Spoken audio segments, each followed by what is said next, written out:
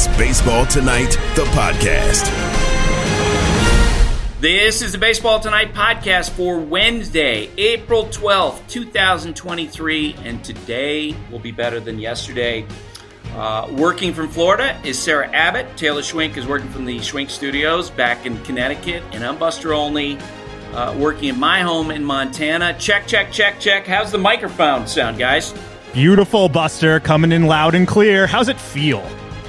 Well, it feels good because you guys are relieved, because there have been times in the last week when you're like, oh my God, we got to deal with a microphone situation. And the other day with Baggage Claim Monday from the world's largest airport, this is a significant upgrade, I'm hoping.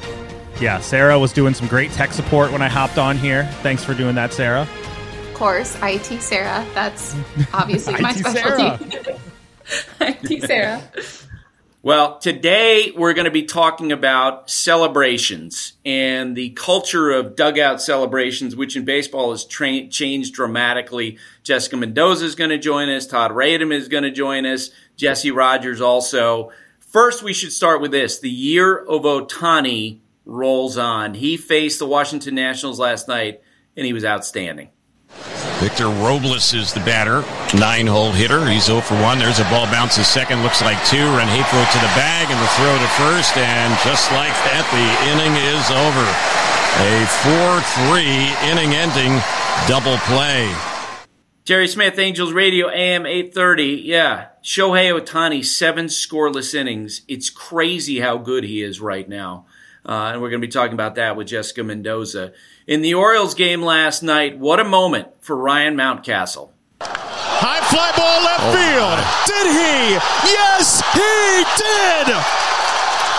As grand as it gets. 456 feet, and we just said Mountie sit on that slider, and he got one right in the heart of the plate. A 9, count 'em, 9 RBI night for Ryan Mountcastle. According to ESPN stats and information, Mountcastle is the third player in Major League Baseball this year to hit a 3-run homer and grand slam in the same game, joining Dodgers duo Trace Thompson and Max Muncy. He's the first Orioles player to pull off the feat since Ramon Hernandez against the Mariners in 2006. 9 RBI for Ryan Mountcastle. And how about that home run celebration, Taylor? Buster, what are you referring to? The dong bong? Is that what you're talking about here? Is that what you're going to call it? Yeah, well, the players, they're calling it the homer hose. So, not trying to get into any trouble here. And I feel like we need to respect the players' wishes. But, I mean, it's a new world that we're living in since the last time we talked with the homer hose / dong bong has taken, the planet by storm. All right, I heard you wanted to play sound. Go ahead. Push home a run, and boy, he did much better than that. And what do we have here? Yeah, so it basically is what we knew in college to be a beer bong, right? Correct. And they pour water down, and this is what the Orioles and players have started this year. We're going to, I think, give you sort of an informal ranking of where that stands among all the homer celebrations that have broken out around baseball. Twins and White Sox, there was just a general celebration, not a dugout celebration, after this happened. They pinch both corners, squared up, bunt to the third baseman. Alberto has it, throws to first. Ball gets away. The White Sox are gonna White Sox. They threw it down the line. Castro touches home, and the Twins win the game 4-3. Yeah, the White Sox defense so far this year, not good. That sound from Treasure Island, Baseball Network. The Braves, the Reds, and Orlando Arcia so far this year has been terrific. This is what he did in the bottom of the fifth.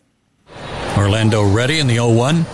Swung on, hit up the middle. Oh, knocked down by Barrero. Nice job. A run's going to score, but he saved a run by knocking it down and keeping it from getting into center field. But it'll be a base hit for Arcia. That from 680, the fan, Joe Simpson. So far this year, Arcia is batting .333, and he has not made an error. Some injury news that emerged over the last couple days. The Yankees' Carlos Rodon is dealing with back tightness. This is going to delay his return from his elbow issue by at least a few days, according to manager Aaron Boone. White Sox shortstop Tim Anderson will miss 2 to 4 weeks after a collision and on which he was hit on the knee the other day. The Red Sox placed outfielder Adam Duvall on the 10-day injury list after he fractured that trying to make a catch. The Braves right-hander Ian Anderson is set to undergo Tommy John surgery. He, of course, will be out for this entire season. The Padres and the Mets, it was 2-1 San Diego, top of the ninth inning. Xander Bogaerts came to the plate with a runner on base. Here's the 1-1 pitch. That's it in the air deep down the left field line. Tommy Pham going back. He is looking up. This one gonna go way up and out here at Citi Field. Bogaerts again. His 4th home run of the season. A 2-run shot. Final score there, 4-2. That sound from 97.3 The Fan. The Blue Jays, off to a good start, faced the Tigers, and Kevin Kiermaier hit a game-tying solo homer. Well hit ball right field. And it's gone. First as a Blue Jay for Kevin Kiermaier. And he has tied the game. And George Springer would follow that with a home run of his own. The Blue Jays, final score there, 9-3. In Texas, the Rangers facing the Royals. The score was tied 5-5, and Jonah Heim came to the plate with 2 runners on base. Barlow with the 2-0. And that ball is drilled to deep right field. Jonah Heim sends one deep into the Arlington night. A walk-off 3-run home run.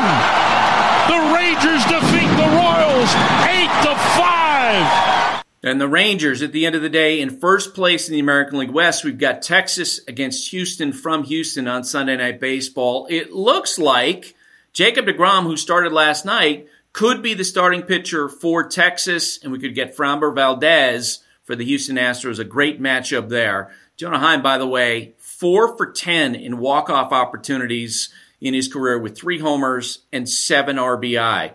The Rays carried a 10-game winning streak at the outset of the season into their game against the Red Sox last night. And in the bottom of the 5th inning, teammates went back-to-back. 2-0. There's a swing and a high drive into deep left center field. Yoshida to the track, to the wall. Gone! Home run, Yandy Diaz. It's 4-0 Rays. And now Brandon Lau lifts one in the air to deep right field. On its way. Turning and admiring it, Verdugo. Gone! Brandon Lau is homered for his 4th straight game, and the Rays, they lead 5-0.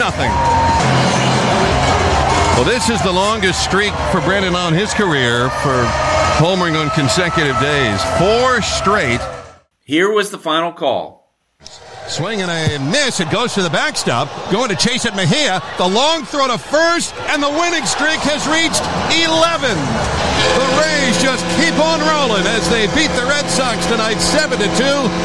And it's tied for the 3rd longest winning streak to begin a season in Major League Baseball since 1900. After the game, Rays manager Kevin Cash talked about what's worked for Tampa Bay. I feel like we're making in-game adjustments off pitchers. That's not easy to do. You know, when you don't get a hit your first at bat, it's really easy to go up there trying to chase a hit the next one. But whatever they're learning in that first at bat, I think they're putting it to use in the second and third at bats. And as far as the pitching goes, just the overall execution has been pretty remarkable. Taylor, what else you got? Buster, the Mina Kimes Show featuring Lenny is rocking and rolling as we get into NFL draft season. Just a couple weeks away. Check her out wherever you're listening to this podcast right now. The Mina Kimes Show featuring Lenny. Hot Ticket is brought to you by Vivid Seats, the official ticketing partner of ESPN. Get great deals on the hottest tickets. Experience it live. You can now stream the most Major League Baseball games on DirecTV without a satellite dish. Yes, catch the clutch hits, strikeouts, grand salamis, web gems with nothing on your roof. So whoever's up there, whether it's roofers, Santa, birds, old-timey chimney sweeps, moody teenagers, thrill-seeking raccoons, you name it, they won't find a satellite dish. But you will find your Major League Baseball games on DirecTV. That means DirecTV is your home for baseball this season. Root, root, root with nothing on your roof. Yes, stream your team. Call 1-800-DIRECTV or visit directv.com. That's DIRECTV.com. Sign up today. Claim based on total games carried on sports networks. Sports availability varies by zip codes and requires choice package. Jessica Mendoza is an analyst for ESPN, and of course she broadcasts on the Dodgers network. Jess, how you doing today? I'm doing awesome. This is one of my favorite cities and areas, San Francisco, and it's a beautiful sunny day, and I just absolutely love that I get to be in the stadium, be around players. Did an awesome feature yesterday with Mookie Betts, talking about his bat that he used in the World Baseball Classic that he had like painted like crazy. All these like, he's got himself like bowling turning into a swing. It's like one of the coolest murals I've ever seen. And then talking about his approach to the plate, he kind of walked me through coming up to bat. It's just awesome. You know how much I enjoy these things. You absolutely love that. You love the conversation with players. And we could talk about that at the outset of this segment. We could talk about the Rays. We could talk about the Dodgers. We could talk about the Giants. We could talk about Shohei Ohtani. But first, Jess, we need to talk about dugout celebrations, okay? All right. All right. So I will tell you, I thought about this last night, knowing that I was going to have you on the show today, about how the first time I remember watching college softball, which you played, and you played famously, and thinking, boy, there's just so much emotion there, and what is the problem? Like, there's so much celebration with the players, and they're like, and they're all happy, and they're jumping out of the dugout. Someone hits a home run, because it was so different than what I was used to covering Major League Baseball starting in 1992. And then as time has gone on, Major League Baseball clearly catching up to where you guys have all been for years playing softball, right? It seemed like the players, Major League players and me, finally figuring out, you know what? It's kind of a good thing to be happy and to support each other. And that's what it seems like a lot of these dugout celebrations are about. So can you accept the fact that it took us so long to catch up? Well, welcome, Buster, to the happiness. This is where we've been for a long time. And honestly, it's that inhibition I feel like that sport brings out. And we all had it when we were kids, right? I mean, you can remember just like up against the fence, like coming up with cheers, yelling as loud as you possibly can. But you still see it with Little League with the fist pumps and the tears and all the emotion. And I think that to me is the best part of what baseball we're seeing now is it's that childhood inhibition where you're not conscious of the fact that, no, you got to be serious and come on, act like you've been there and maybe some knucks, but that's as far as it goes. I always hated that it transitioned. And I absolutely love that the kid in all of us is still there. And it always has been, but now we're just letting it shine, coming up with all kinds of fun stuff, whether we're wheeling people around in the dugout at big chains around your neck. Come on, like it's where this sport is meant to be. Yeah, and I think, Jess, the reason why it was the way it was in baseball for so long was because of how much failure there is. And I've had this conversation with players, like they did not trust emotions because they assume that if you celebrate a moment, almost through superstition, like, you know what, you're just inviting failure. You can't get too high, you can't get too low, because the best players make out 7 out of 10 times. So the idea that you would celebrate something, no, that's antithetical to trying to maintain an even keel and to guard yourself against failure. And then in thinking about that again last night into today, as opposed to what's going on now, which is, hey, let's celebrate a moment and feel better about ourselves, and maybe that'll help us, project energy and emotion as we go forward. I mean, why do you play? Right. Like, you play for those moments. Like, if you have chosen the sport of baseball or softball in your life, there is some sick part of you that understands the grind, that understands how hard it is, that knows that through all the failure, there's going to be these rare moments. And the beauty is that it's not just about you. Like, yeah, you might be like, 0 for 30, you might be just absolutely, but you got your teammates. And I think that's part of it, is it gets you out of your own head, which is so easy to do because the sport can make you feel very individual, but understanding how to celebrate your teammates, when to have those moments. And you think about back when we all decided, yes, this is the sport I want to play. This is the sport that I love.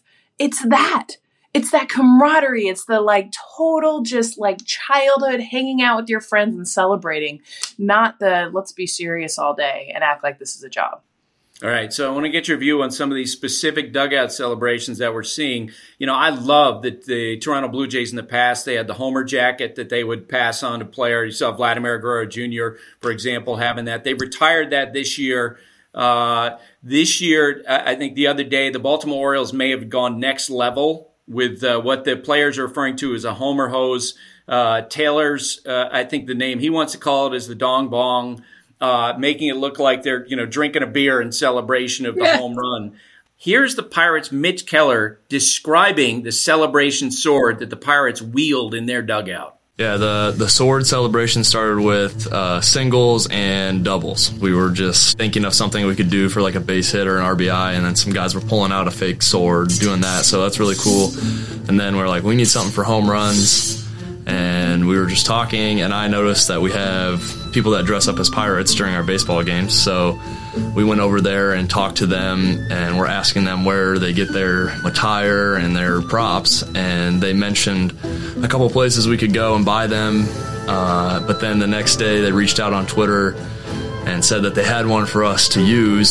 So we went after the game the other day and grabbed it from the stands, and then we're hopefully going to use it a lot this year. Yeah, and he pulls out the sword and he's slashing it around like Ji-Man Choi did last night in their dugout. I think that's so cool, and especially the incorporation of the fans. I think it's so cool. We also incorporated, is that pirate music that associated with? Well, and that wasn't us, to be clear. That was from Pirates Twitter, so I give them all the credit in the world. It's like, Taylor, you have outdone yourself. You just rolled in some pirate music because they're talking about swords. I love all of it. I am here for all of it. And the creativity it gives, I think, these teams too, okay, how can we come up with new ways each year to be able to celebrate, to be able to have fun? It's rare to find a team that doesn't do anything. I mean, everyone's doing something. Yeah. And Taylor, how about the Orioles now breaking out the sprinkler? Did you see that? Of course, the dance. Of course, they got the sprinkler coming, and I got a little clip of them talking about it too, Buster. Austin Hayes, this one the hardest hit of all, and there go the sprinklers. It might be better than the Dong Bong. It's up for debate, I think. So what they had, Jess, I don't know if you saw this last night. Guy's at second base. He reaches second base. Austin Hayes is there, and he looks in the dugout, and they are 3 or 4 of his teammates are in the front railing of the dugout, basically with a mouthful of water, spraying it out like sprinklers in celebration. Austin Hayes does the sprinkler dance on second base as well. So that initiates it, I think. Thank you. Yeah. That's what I needed to know. One of the best dances as I'm doing it here right now. Yeah, it's fun and it's cool. And I love, as I say, I love how it seems like they're connecting with fans. And social media is such a great way to do that. All right, let's talk about some other things. First off, the Tampa Bay Rays. They're undefeated. They're now competing with the 1972 Miami Dolphins, trying to go the entire season undefeated, Jess. What are you seeing in the Tampa Bay Rays? Just everything. I mean, and honestly, the thing that I think that's standing out the most is them hitting, and obviously we've seen some of these games be blowouts. The offense just take off. I mean, every time you talk about Tampa Bay preseason, why they're going to be good, why they're going to compete, they pitch, which, of course, yes, you're seeing that, but oh my gosh, the bats. And, coming from different places, sometimes, you always think about this team and it's Wander Franco, it's Randy Arozarena, it's all, but to see Brandon Lau, the last couple nights, I know because we do a big fantasy baseball team in my family and he's on my team. And so, you get so excited about seeing so many different players in that lineup and the offense just exploding. Because if Tampa Bay can continue at least hitting, we know they're going to pitch. But if they can hit, and it doesn't even have to be at this pace, but consistently throughout the lineup, hello, look out. This is going to be such a fun team to watch. How about Shohei Ohtani's improvement as a pitcher? It's insane to me how it just seems like he gets better and better and better, as great as he is. Does it feel like the pitch clock is the best thing in the world when it comes to some of these pitchers that are dominating? Because I watch Shohei, and he's getting the ball and going. And not that he ever really took his time or, but because he's so lethal right now, I feel like hitters are just hesitating to get in the box. Wait, you want me to go back in now? Did you see what he just threw me? They're calling timeout. They're trying to slow him down. And a lot of times, and Dave Roberts actually with the Dodgers was talking about this last night, is when you feel like someone is dominating you, the reaction and what you've been told your whole life is slow the game down. But with Shohei Ohtani, you can't do it anymore. You can call timeout maybe one time, right? And that's it. And that's what I'm noticing is hitters literally hesitant to get back in the batter's box. And Shohei is just ready to deal the next pitch. Yeah, Dylan Cease, I saw, he was the first guy on opening night. He was calling his own pitches. What he would do is he literally, as the ball's being thrown back to him after a pitch, he's touching a button and he's ready to go. He's back on the mound. And you know, Jess, far better than I ever would because you've been in a box against pitching in those situations. And you can feel that the hitters being on the defensive, like they are on their heels and they're trying to keep up. Through the years, guys like Max Scherzer have been so good at dictating tempo. And that seems like some pitchers have really figured that out, Ohtani being one of those. Absolutely. And, we've seen every layer of this with the clock and knowing that there is this rush sense. We see hitters feel like they're moving fast. And we have seen some pitchers. Actually, Camilo Doval with the Giants last night, he had a couple violations because he's having a hard time. He has a longer pace, but for the most part, I think it's advantage pitcher because I see more hitters feel like, okay, I got to get in the box. I don't want to get in the box. And it's more times than not when they're facing a pitcher that's absolutely slicing them up. And you can see they just want to call timeout, take a moment, kind of regather themselves, and they don't have that anymore. So this Sunday, we have on Sunday Night Baseball, the Astros playing against the Rangers. Looks like we're going to have a great pitching matchup if everything stays in line. Jacob deGrom against Framber Valdez. So that's pretty cool. But Jess, I'm so excited about this. Martin Maldonado, it appears, will become the first catcher to wear a microphone with us while he's catching. How much fun is that going to be? Yes. Oh my gosh. Well, first of all, anytime we get a player, and that's what's been so beautiful about Sunday night is the consistency of players that are willing to be mic'd up, how we get inside the game, but we have never been inside that game. To be, we've been in the batter's box, we've been in the outfield, we've been in Francisco Lindor's back pocket at shortstop, but actually be behind the plate and understanding what I love too, Buster. You see the communication with umpires, you see the communication when a batter comes up and kind of the way that they talk to each other. And then obviously, ultimately, the communication between pitcher and catcher and understanding. There might be times that thing gets switched off. I totally get it. But bringing us inside one of the best positions in all of baseball, heck yes. And I love what it says, too, about his relationship with the pitchers, his relationship with Dusty Baker, that this could go down. It tells you how trusted Martin is. Absolutely. And I think an understanding of his leadership and the fact that he's very secure with understanding what he can say, what he can't. I think that's always the biggest fear. But he's one of the most trusted players, and Dusty absolutely trusts him. All right, before you go, tell me about the Giants. We got them on Sunday Night Baseball in a couple weeks, and I'm starting to do my research, getting ready for that broadcast.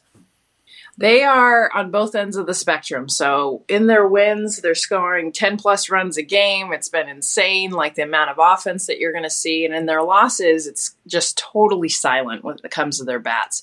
And they're still trying to figure it out, Buster. This is a team that, has, definitely a different look, a different identity. As we all know, they tried to go out and get some superstars in Aaron Judge. They tried to get Carlos Correa. They were in the mix with Trey Turner. This is a team that really, really wanted to have that big, huge free agent signing. They didn't get it. So they've had to, kind of make do and, piecemeal. They had some trades, some things that have been happening. And what I see right now is actually a team that needs to improve in a lot of ways with their pitching. We're seeing their starting pitchers, their ace, Logan Webb, has struggled. Alex Wood was really good last night, but he struggled out the gate. The pitchers that I think they didn't feel like they had to worry about, that had great numbers last year, have struggled early on in this season. And then they're not getting those consistent bats. But the talent is definitely there. So tell me if you like this comparison. I was thinking of this last night about the Rays. The 2021 Giants won 107 games in the regular season in a year in which they had these great core performances from Buster Posey, from Brandon Crawford. I think that, and, of course, they always have the group of platoon players as well that succeeded around those core guys. What we're seeing with the Rays this year is a lot like that Giant team, where they have Wander Franco being healthy, and there's a great core performance. Arozarena, great core performer, and they have all those platoon guys and the mix and match guys around them that are having a lot of success. Does that make sense? Yeah, and they're leading with a joy too. I mean, when you watch those guys play, they're having fun. They're really enjoying. Of course, it helps when you're 11-0 and you're not losing games. Of course, everyone's having fun. It's like the easiest thing in the world. I'm interested to see that makeup when they hit that point, when you always do, because now the expectation of the Rays is so much higher. There's been so much talk about how great this team is, and we all know they're going to hit a stretch where they're going to struggle, they're going to lose some games, and how do they respond then? Because right now, watching them, it's a party. I mean, like they're, everyone's great, they love each other. I'm interested to see when they hit that stretch that just happens in 162 games, how they respond. All right, Jess. Have fun tonight. Thanks for doing this. Yeah, absolutely. Todd Radom is the chief executive of our weekly quiz. He's a graphic artist whose work can be seen on ball fields all across America, all around the world, or you can go to his website, toddradom.com. Todd, how you doing this week? I'm doing well, Buster. How are you, sir?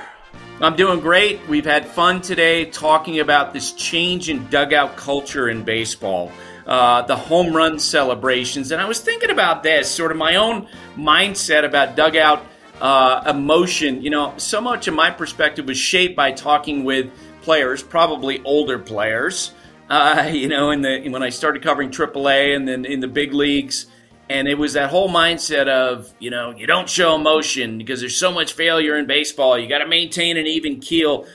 And I'll give you one example of that. In the first years that I started watching baseball, and I'm sure you'll remember this, covering baseball, if a pitcher got lit up on the mound, you remember how the reaction was in the dugout. No one would speak to him. No one would talk to him.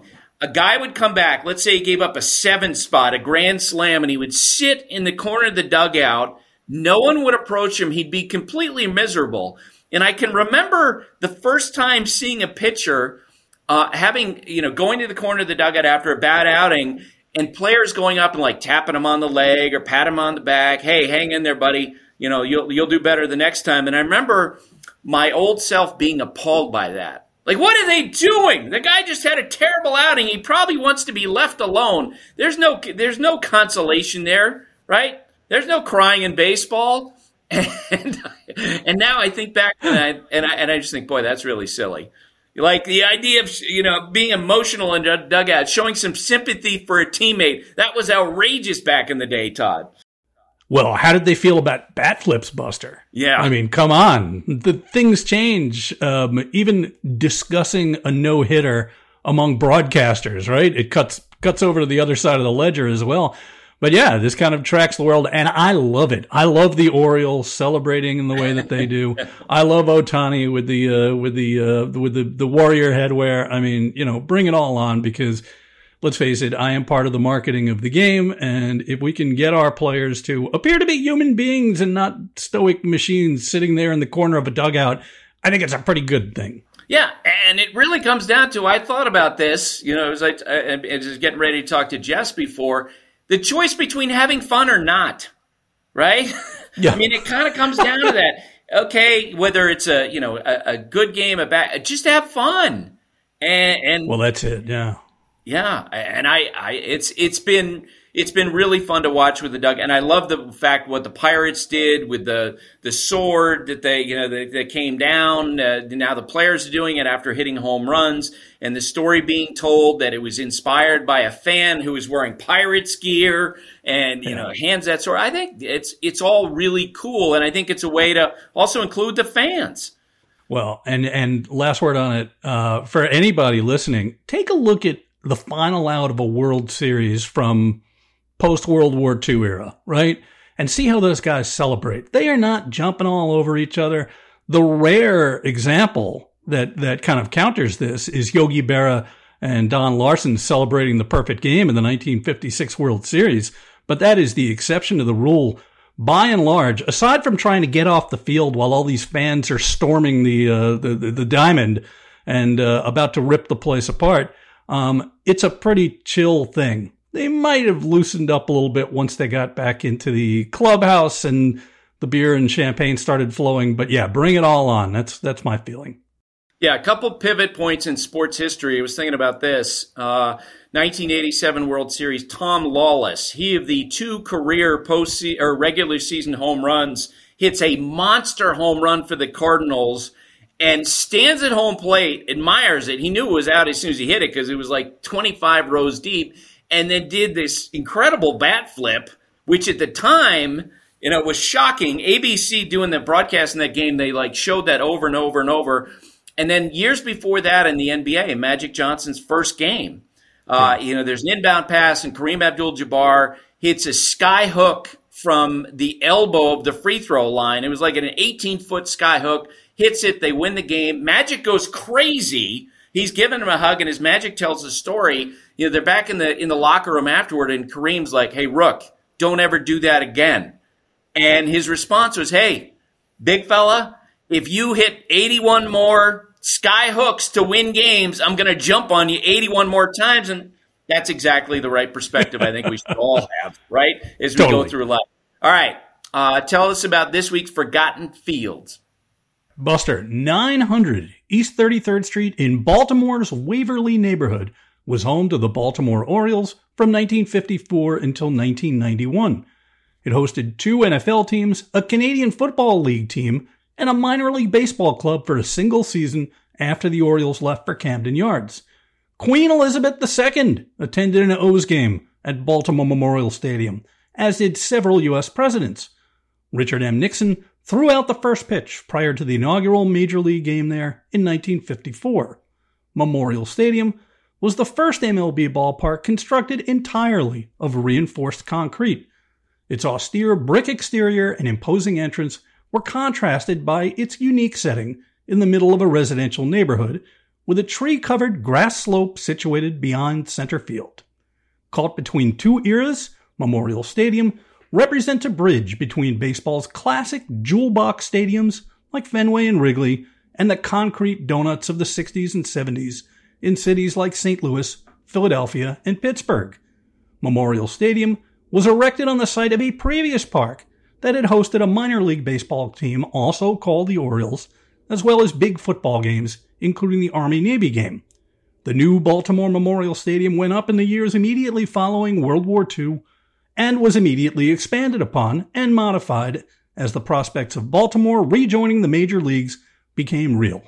Charm City's history with big league baseball dated back to the very origins of the game, but the American League's Orioles evaporated after only 2 years in 1902, and Baltimore remained a large minor league city until the St. Louis Browns moved there in 1954.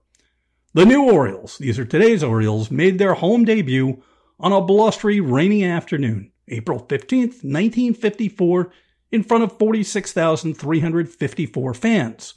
The most recent prior big league game in Baltimore, played on September 20th, 1902, attracted a crowd, and I'm using air quotes, of just 138 people, Buster. Memorial Stadium was not entirely ready. Scaffolding still covered parts of the ballpark, and some paving still needed to be done, but big league ball was back after a half century, and that's all that mattered. The Orioles and their football neighbors, the Baltimore Colts, captured the city's imagination in the 1950s and 60s. Born from the ashes of the hapless St. Louis Browns, the Orioles developed a legendary farm system and became legitimate contenders as the 60s dawned. They won the first of 3 World Series titles in 1966, the season that MVP Frank Robinson became the only player to hit a ball entirely out of the ballpark there. On Mother's Day that year, he connected off Cleveland right-hander Louis Tiant and launched a ball up, out, and over the left field bleachers. A flag was later added to the point where the Titanic shot left the ballpark, which simply read, "Here," H-E-R-E. The 1966 title was supplemented with World Championships in 1970 and 83, but the team's home park was starting to become a liability. Neighborhood traffic and parking were never good there, and there were many obstructed view seats. In the mid-70s, the Orioles played without a lease for 2 years, and their expired agreement required them to play only 70 games there, with no obligations at all beyond 1980. Rumors of a full-time move to Washington were real, and as the Orioles' lease situation annually stagnated, the Colts bolted town in the middle of the night in March 1984. In June of that year, the Orioles agreed to move to a new downtown ballpark at Camden Yards, thus saving the team for Charm City. Memorial Stadium's last Orioles game took place on October 6, 1991, a 7-1 loss to the Detroit Tigers in front of a sellout crowd of 50,000 fans. The old ballpark lived on for a few years, but as time eventually came for it to be demolished. Starting in early 2001, the old Gray Lady of 33rd Street was slowly taken apart. 10,000 cubic yards of concrete rubble from the stadium was used to build an artificial reef in the Chesapeake Bay. The site of the ballpark eventually gave way to a mixed-use development called Stadium Place. Near the heritage-run, maintenance-free senior living center, there lies a baseball diamond, which marks the site of a youth sports park built by the Cal Ripken Senior Foundation. It's called Memorial Field at the Y. Go there, imagine the Robinsons, Brooks and Frank, along with Jim Palmer, Earl Weaver, Eddie Murray, Cal Ripken Jr., and others, and give thought to Memorial Stadium, which is this week's Forgotten Field. And Todd, you and I have talked about this before. A no ballpark closed more appropriately than what happened with Memorial. Anybody who wants to watch that should go find this on YouTube. I've gone back and looked at it 2 or 3 times because it was just so moving. Yeah. What they did is that the fans didn't really know what was going to happen after that loss to Detroit. Mike Flanagan threw the final pitch for the Orioles in that game, longtime Oriole pitcher. The game ends, and they basically tell the fans, hey, there's something, be ready. And then these former Oriole players began to emerge from the home dugout in uniform. And one by one, Frank Robinson, Brooks Robinson, and without a word being spoken by the PA announcers, because the fans all knew who these guys were. Yeah. And eventually all the starting pitchers from the 1970 Orioles all go out together, the 4 20-game winners from 1971, Jim Palmer and Dave McGowan. It was just so well done. And, of course, I think the last player, if I remember correctly, who went on the field was Cal Ripken Jr., helping to close the ballpark. That was anybody who, loves sentimentality in baseball connected together should go back and watch that. Yes, would you echo me? I would, and it really set the tone, along with the closing of Comiskey Park just shortly before that, for a slew of ballpark closings, including Yankee Stadium and Shea Stadium in New York and Tiger Stadium in Detroit.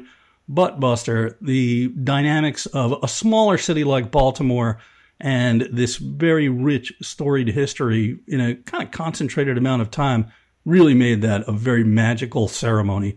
And I only went to one ball game at Memorial Stadium, but it really strikes me still, again, in the middle of this residential neighborhood, a high school across the street, such a kind of strange but very cool experience.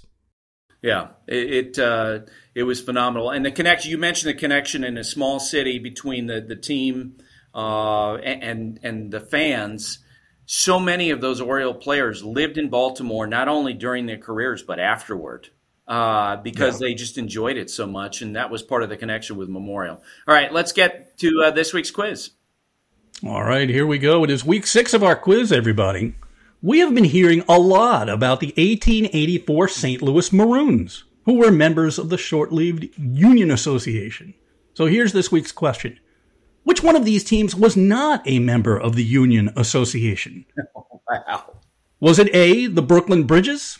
Was it B, the Pittsburgh Stogies? Was it C, the Baltimore Monumentals? Or was it D, the Kansas City Cowboys? Not a member of the Union Association. The Brooklyn Bridges, the Pittsburgh Stogies, the Baltimore Monumentals, or the Kansas City Cowboys? All right, Sarah, you can go first.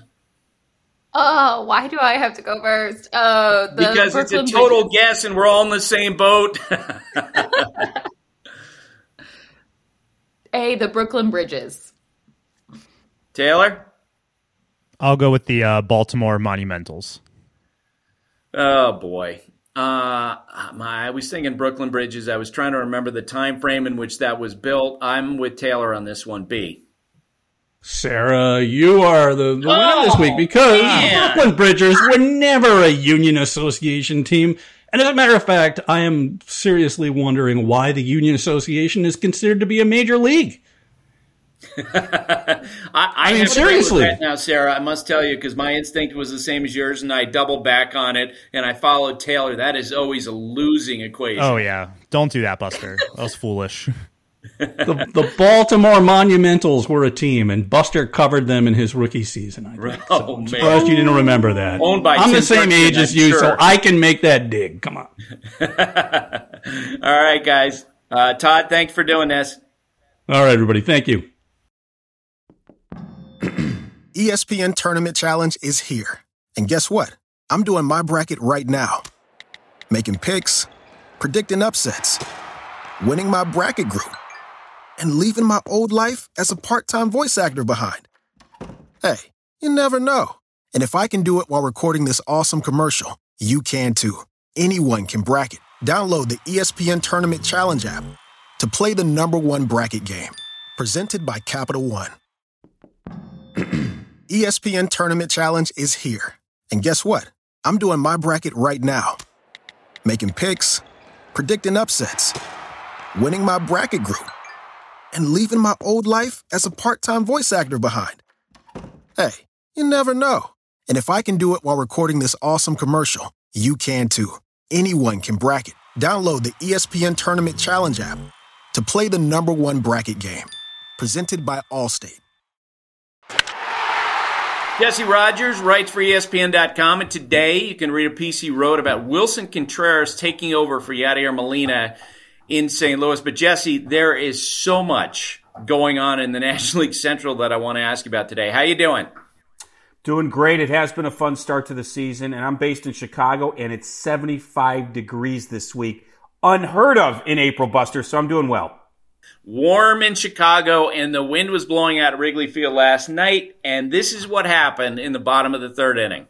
In the air, left field, and the Cubs lead. Oh, baby! So, Jesse, we thought the Chicago Cubs were going to be better this year, and the early signs this season are very hopeful. What are you seeing?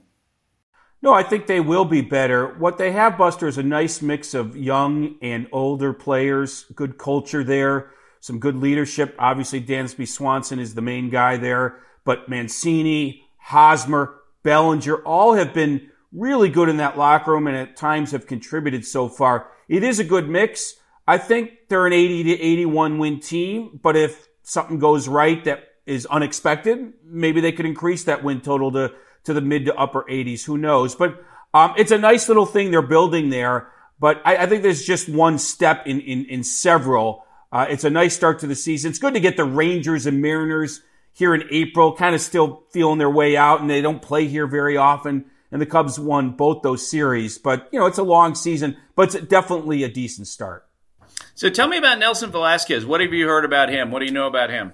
You know, it's funny. A couple of years ago, he was ripping it up at Double and Triple A. And you know how it happens. You get a cup of coffee. It doesn't go as smooth when you get up here, and you get lost in the shuffle a little bit. What's funny about him, though, is Seiya Suzuki's hurt, and they don't really have a solid defensive right fielder on the roster. Trey Mancini was there over the weekend. He misplayed a ball, and immediately they called up Velasquez just to have a right fielder late in games, and that's what he did in his first game. He came in late and secured a win. Actually made a catch there in one of the games, and then yesterday he hits the grand slam. Has a great day at the plate. He's actually shown some good hit tools, but he was brought up to be more of a defensive replacement. I imagine he's going to get another start or two until Suzuki comes back. Yeah, and Suzuki's return is right around the corner. Yes. Yeah, it is. It is. And it really lengthens the lineup out a little bit. What I've been mostly impressed is Cody Bellinger. Don't look at the numbers. He's had really good at-bats, and the numbers are getting better. He started out 0 for 11, so he's digging himself out of that hole. But he had an at-bat the other night, Buster, that reminded me of Anthony Rizzo. 2-strike approach, fouling balls off with a man on third. Cody Bellinger and Anthony Rizzo with a 2-strike approach? Absolutely. Fouled off like 3 pitches and then finally got one to hit and took it down the right field line. There's a man on third with less than 2 outs, so that's why he had that approach. I've been really impressed by Bellinger, which I thought was going to be more of a longer-term project, and it still might be.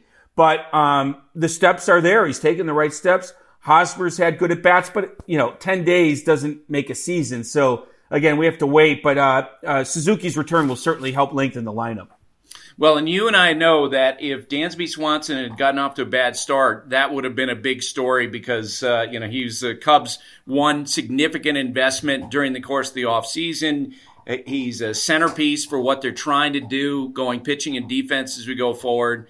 So far, Jesse, batting .400, .467 on-base percentage, .450 slug. It's interesting, because, of course, in recent years, he's basically a, guy, 260, do a lot of damage late innings with some power. No home runs so far this year, but he seems to be right in the middle of what they're doing offensively. Yeah, and he had high strikeout totals in the past, but he made a commitment in the offseason to change some of that approach. More contact-oriented, go the opposite field, use the holes in the infield now that there's no shift. He's done all that. I'm not surprised, though. His demeanor, his character, that's the kind of guy you say the phrase, don't bet against Dansby Swanson. You tell him he can't do something, he will find a way to do it. And he's still getting better as a hitter. What a pickup he's been so far. And defensively, he's been all that and more. Made a heads-up play 2 nights ago where he threw out the lead runner at third. How many shortstops with the ball hit behind the runner go to third base? The runner was going from second to third, and he threw him out at third. It was a huge play in a one-run game. He's been great, and he's had to deal with his wife getting injured in this terrible way on the soccer field. That's not easy. I saw the look on his face 2 days ago in the locker room. He looked like something happened, with his family, and he still was able to perform. Yesterday, she had surgery, successful surgery. He actually had to come out of the game last night because just everything was just the emotions, and physically he was worn out. But they turned into a big win, down 7-0. They come back and score 14 runs and win the game. So he's been great, and the start at Wrigley Field's been good. But it's 9 home games to 3 road games, Buster. So a lot of road baseball yet to come. They go to L.A. next. That'll be interesting.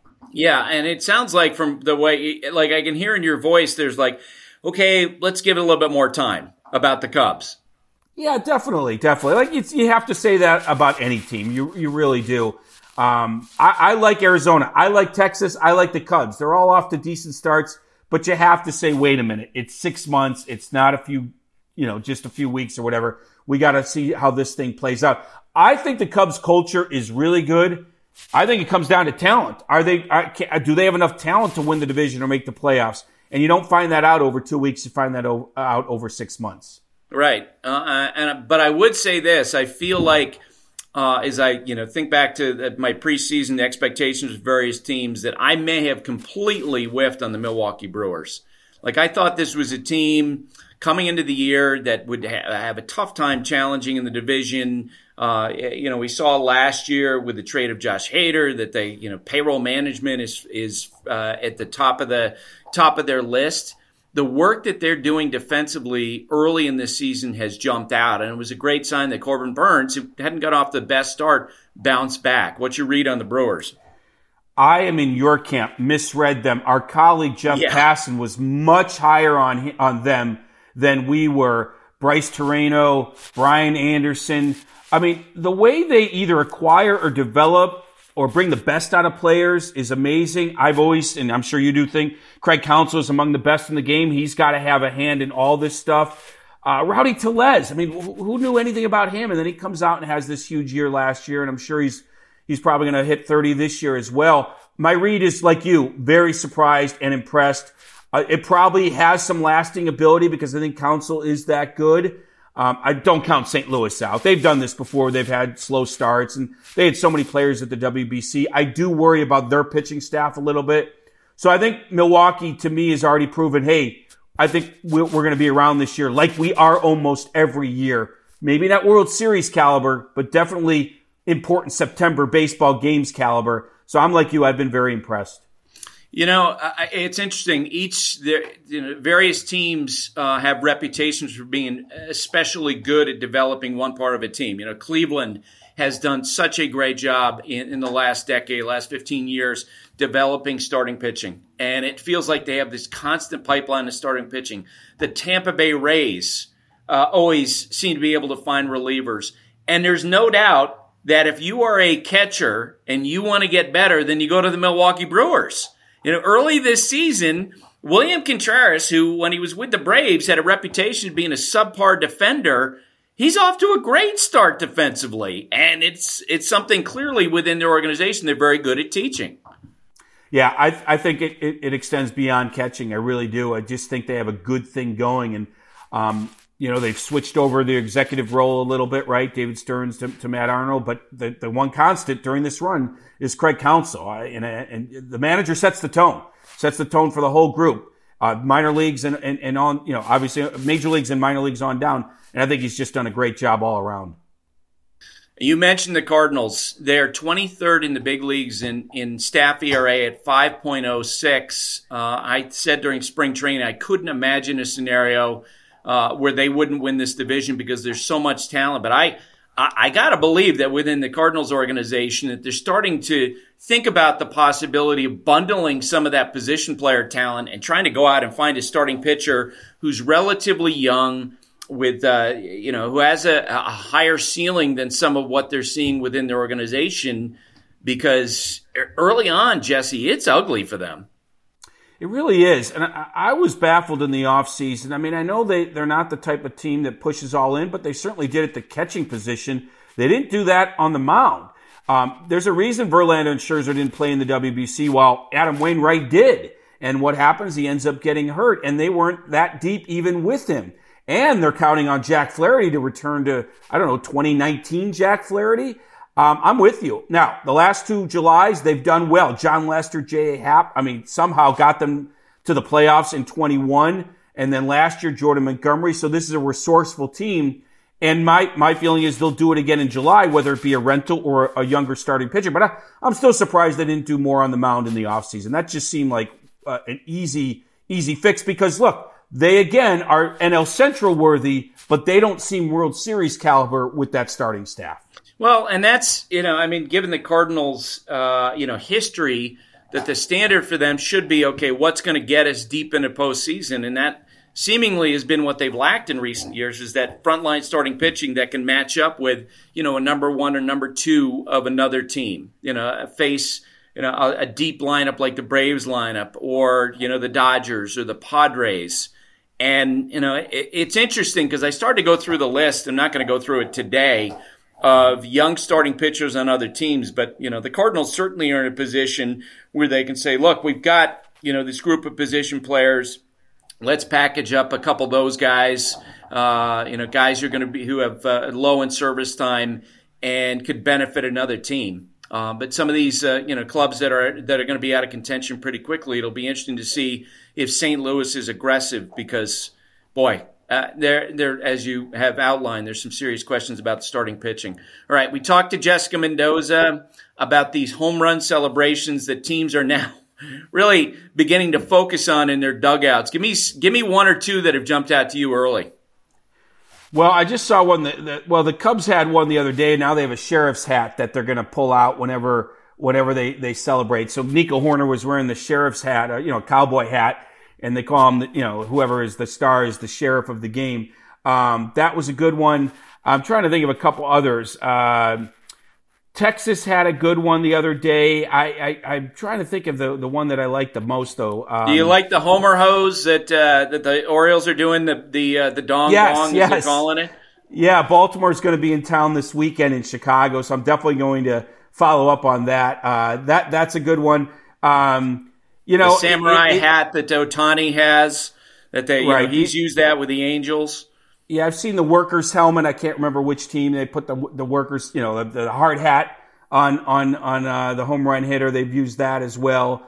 Between that and walk-off celebrations, we are seeing a little bit more excitement in the game. There's that whole debate about bat flips, but I do feel like things like that happen in the WBC will over time start to rub off on Major League Baseball, and home run celebrations and walk-off celebrations have certainly taken a new process over the last 5 years or so, because it used to be not that big of a deal to walk off a game in regular season game. Now it's become a big deal, and same thing with home run celebrations.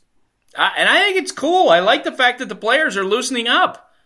That's right. That's what I'm saying. And I think the WBC has some effect on that. The way international baseball is played, some effect on it's all, I think, trickling down. It's not easy for a game that you fail, 7-8 times out of 10. But I think that makes it even more important to celebrate those moments. That's what Joe Maddon talked about. It's like he was, it's not easy to win a game. It's not easy to hit a home run. You may as well celebrate when you can. I think we're seeing more and more players do that. All right, Jesse. Hey, thanks for doing this. It was good to talk with you. Absolutely, Buster. I will see you down the road. Bleacher Tweets. Alrighty, Buster. Bleacher Tweets for a Wednesday. Corbin Lunt at Corbonzo Beans writes, and Buster, you talked in the preseason about how the Cubs would improve through their pitching and defense this season. Their offense has also been solid so far this season. Is this real or a fluke? Jesse Rogers seems to think we need to wait a little bit longer. What do you think? Yeah, I think in terms of the offense being dynamic, I think that they are going to have a lot of 3-2, 2-1 games. I'd say this. I think Jesse said 80 wins would be a really good year for them. I think they'll be a little better than that. I don't think they're going to make the playoffs, but they are showing the improvement that we talked about during the spring. Matt, connoisseur of Cracker Jacks, writes, and Buster, you were on the record saying the Rays won't make the playoffs. That was on March 29th. How you feeling about that now? Taylor, Sarah, go back, find that episode, and burn it, okay? just destroy it. Of course, I feel like an idiot. It's okay. It was just the preseason. Gregory Gosnell at Carl's Jr. 9982 writes in about robo-umps. If an umpire calls a strike, a player complains, then gets ejected. The call is challenged and overturned. Could a player be reinstated into a game, or would the presence of a challenge negate the player's frustration? Gregory, without having specifically asked that question to anybody in baseball, I think there's no chance they go back and reverse an ejection. Because let's face it, it's one thing to complain or to disagree with the decision. Usually what gets a player ejected is a magic word that crosses a line as far as the umpire is concerned. For example, there was an ejection of Manny Machado last week, and then when you hear what the word was said about the umpire, you kind of get it. Even if Manny was right about the decision, you kind of understand why he was ejected. Coach Jake at Jacob Klossner writes in, the concerns with the Brewers was scoring runs. Is this too early to decide, or are they playing completely different this year, not relying on the long ball to score runs? Yeah, as I said to Jesse, I completely missed on the Brewers and what they could be. I think the athleticism of that team just stands out, and the defensive metrics early on are showing how much range that team has. Jatai Joe writes in at Jatai Joe 87 in honor of Sarah Langs and her frequent references to the 1884 Maroons. Todd rated them today as well. I think we need a one-time segment on the podcast about the 1884 Maroons. Apparently, they are the best team in history that nobody has heard of. I want to know more. Maybe Todd could do that as a step out from a Forgotten Fields. Yeah, I think we might have to do that, as we go along here. Also, I had an interesting idea. The longtime media relations director for the then Cleveland Indians and the Baltimore Orioles, John Maroon, who now represents Cal Ripken, I might have to, because I bet you he might know about the Maroons. We'll get John Maroon on to talk about the Maroons. Okay. Hey, Buster, real quick before we go, since we've been talking about the home run celebrations today, let me give you my top 6 here and see if you agree with me. Number 1, obviously, the Dong Bong. The samurai helmet for the Angels, number 2. That was going to be my number 1 before the Dong Bong was unveiled. I was excited to talk about that. The Pirates sword, number 3. The Brewers cheesehead, number 4. The Padres Polaroid picture, number 5. And the Reds Viking helmet, number 6. Sarah, what say you? I mean, the Dong Bong was pretty great, but I like the samurai sword. So I think that's going to be my number 1. But other than that, if we've modify the list a little, I agree. No, Dong Bong is next level. I'm sorry, that took it to a whole other play. That's going to be hard for other teams to top that. It's over, baby. Just like this segment of Bleacher Tweets. Hashtag Bleacher Tweets. Let us know which one you like the most. Thanks, everyone. That's it for today. My thanks to Jess, Todd, Jesse, Sarah, Taylor. Have a great day, everybody. Thanks for listening. Stay safe. And remember, hate and inequality based on skin color is something we need to fight against every single day. And now, 2 pigeons bemoaning the fact you can stream DirecTV satellite-free. You see this? A family watching baseball on DirecTV with no satellite dish in sight. Let's heckle them. You call that changing the channel? Choke up on the remote, buddy. I hope getting all these games on DirecTV makes up for your mother not pre-chewing your sunflower seeds. DirecTV has the most MLB games. Call 1-800-DirecTV. Claim based on total games carried on sports networks. Sports availability varies by zip code and requires choice package. Terms and restrictions apply.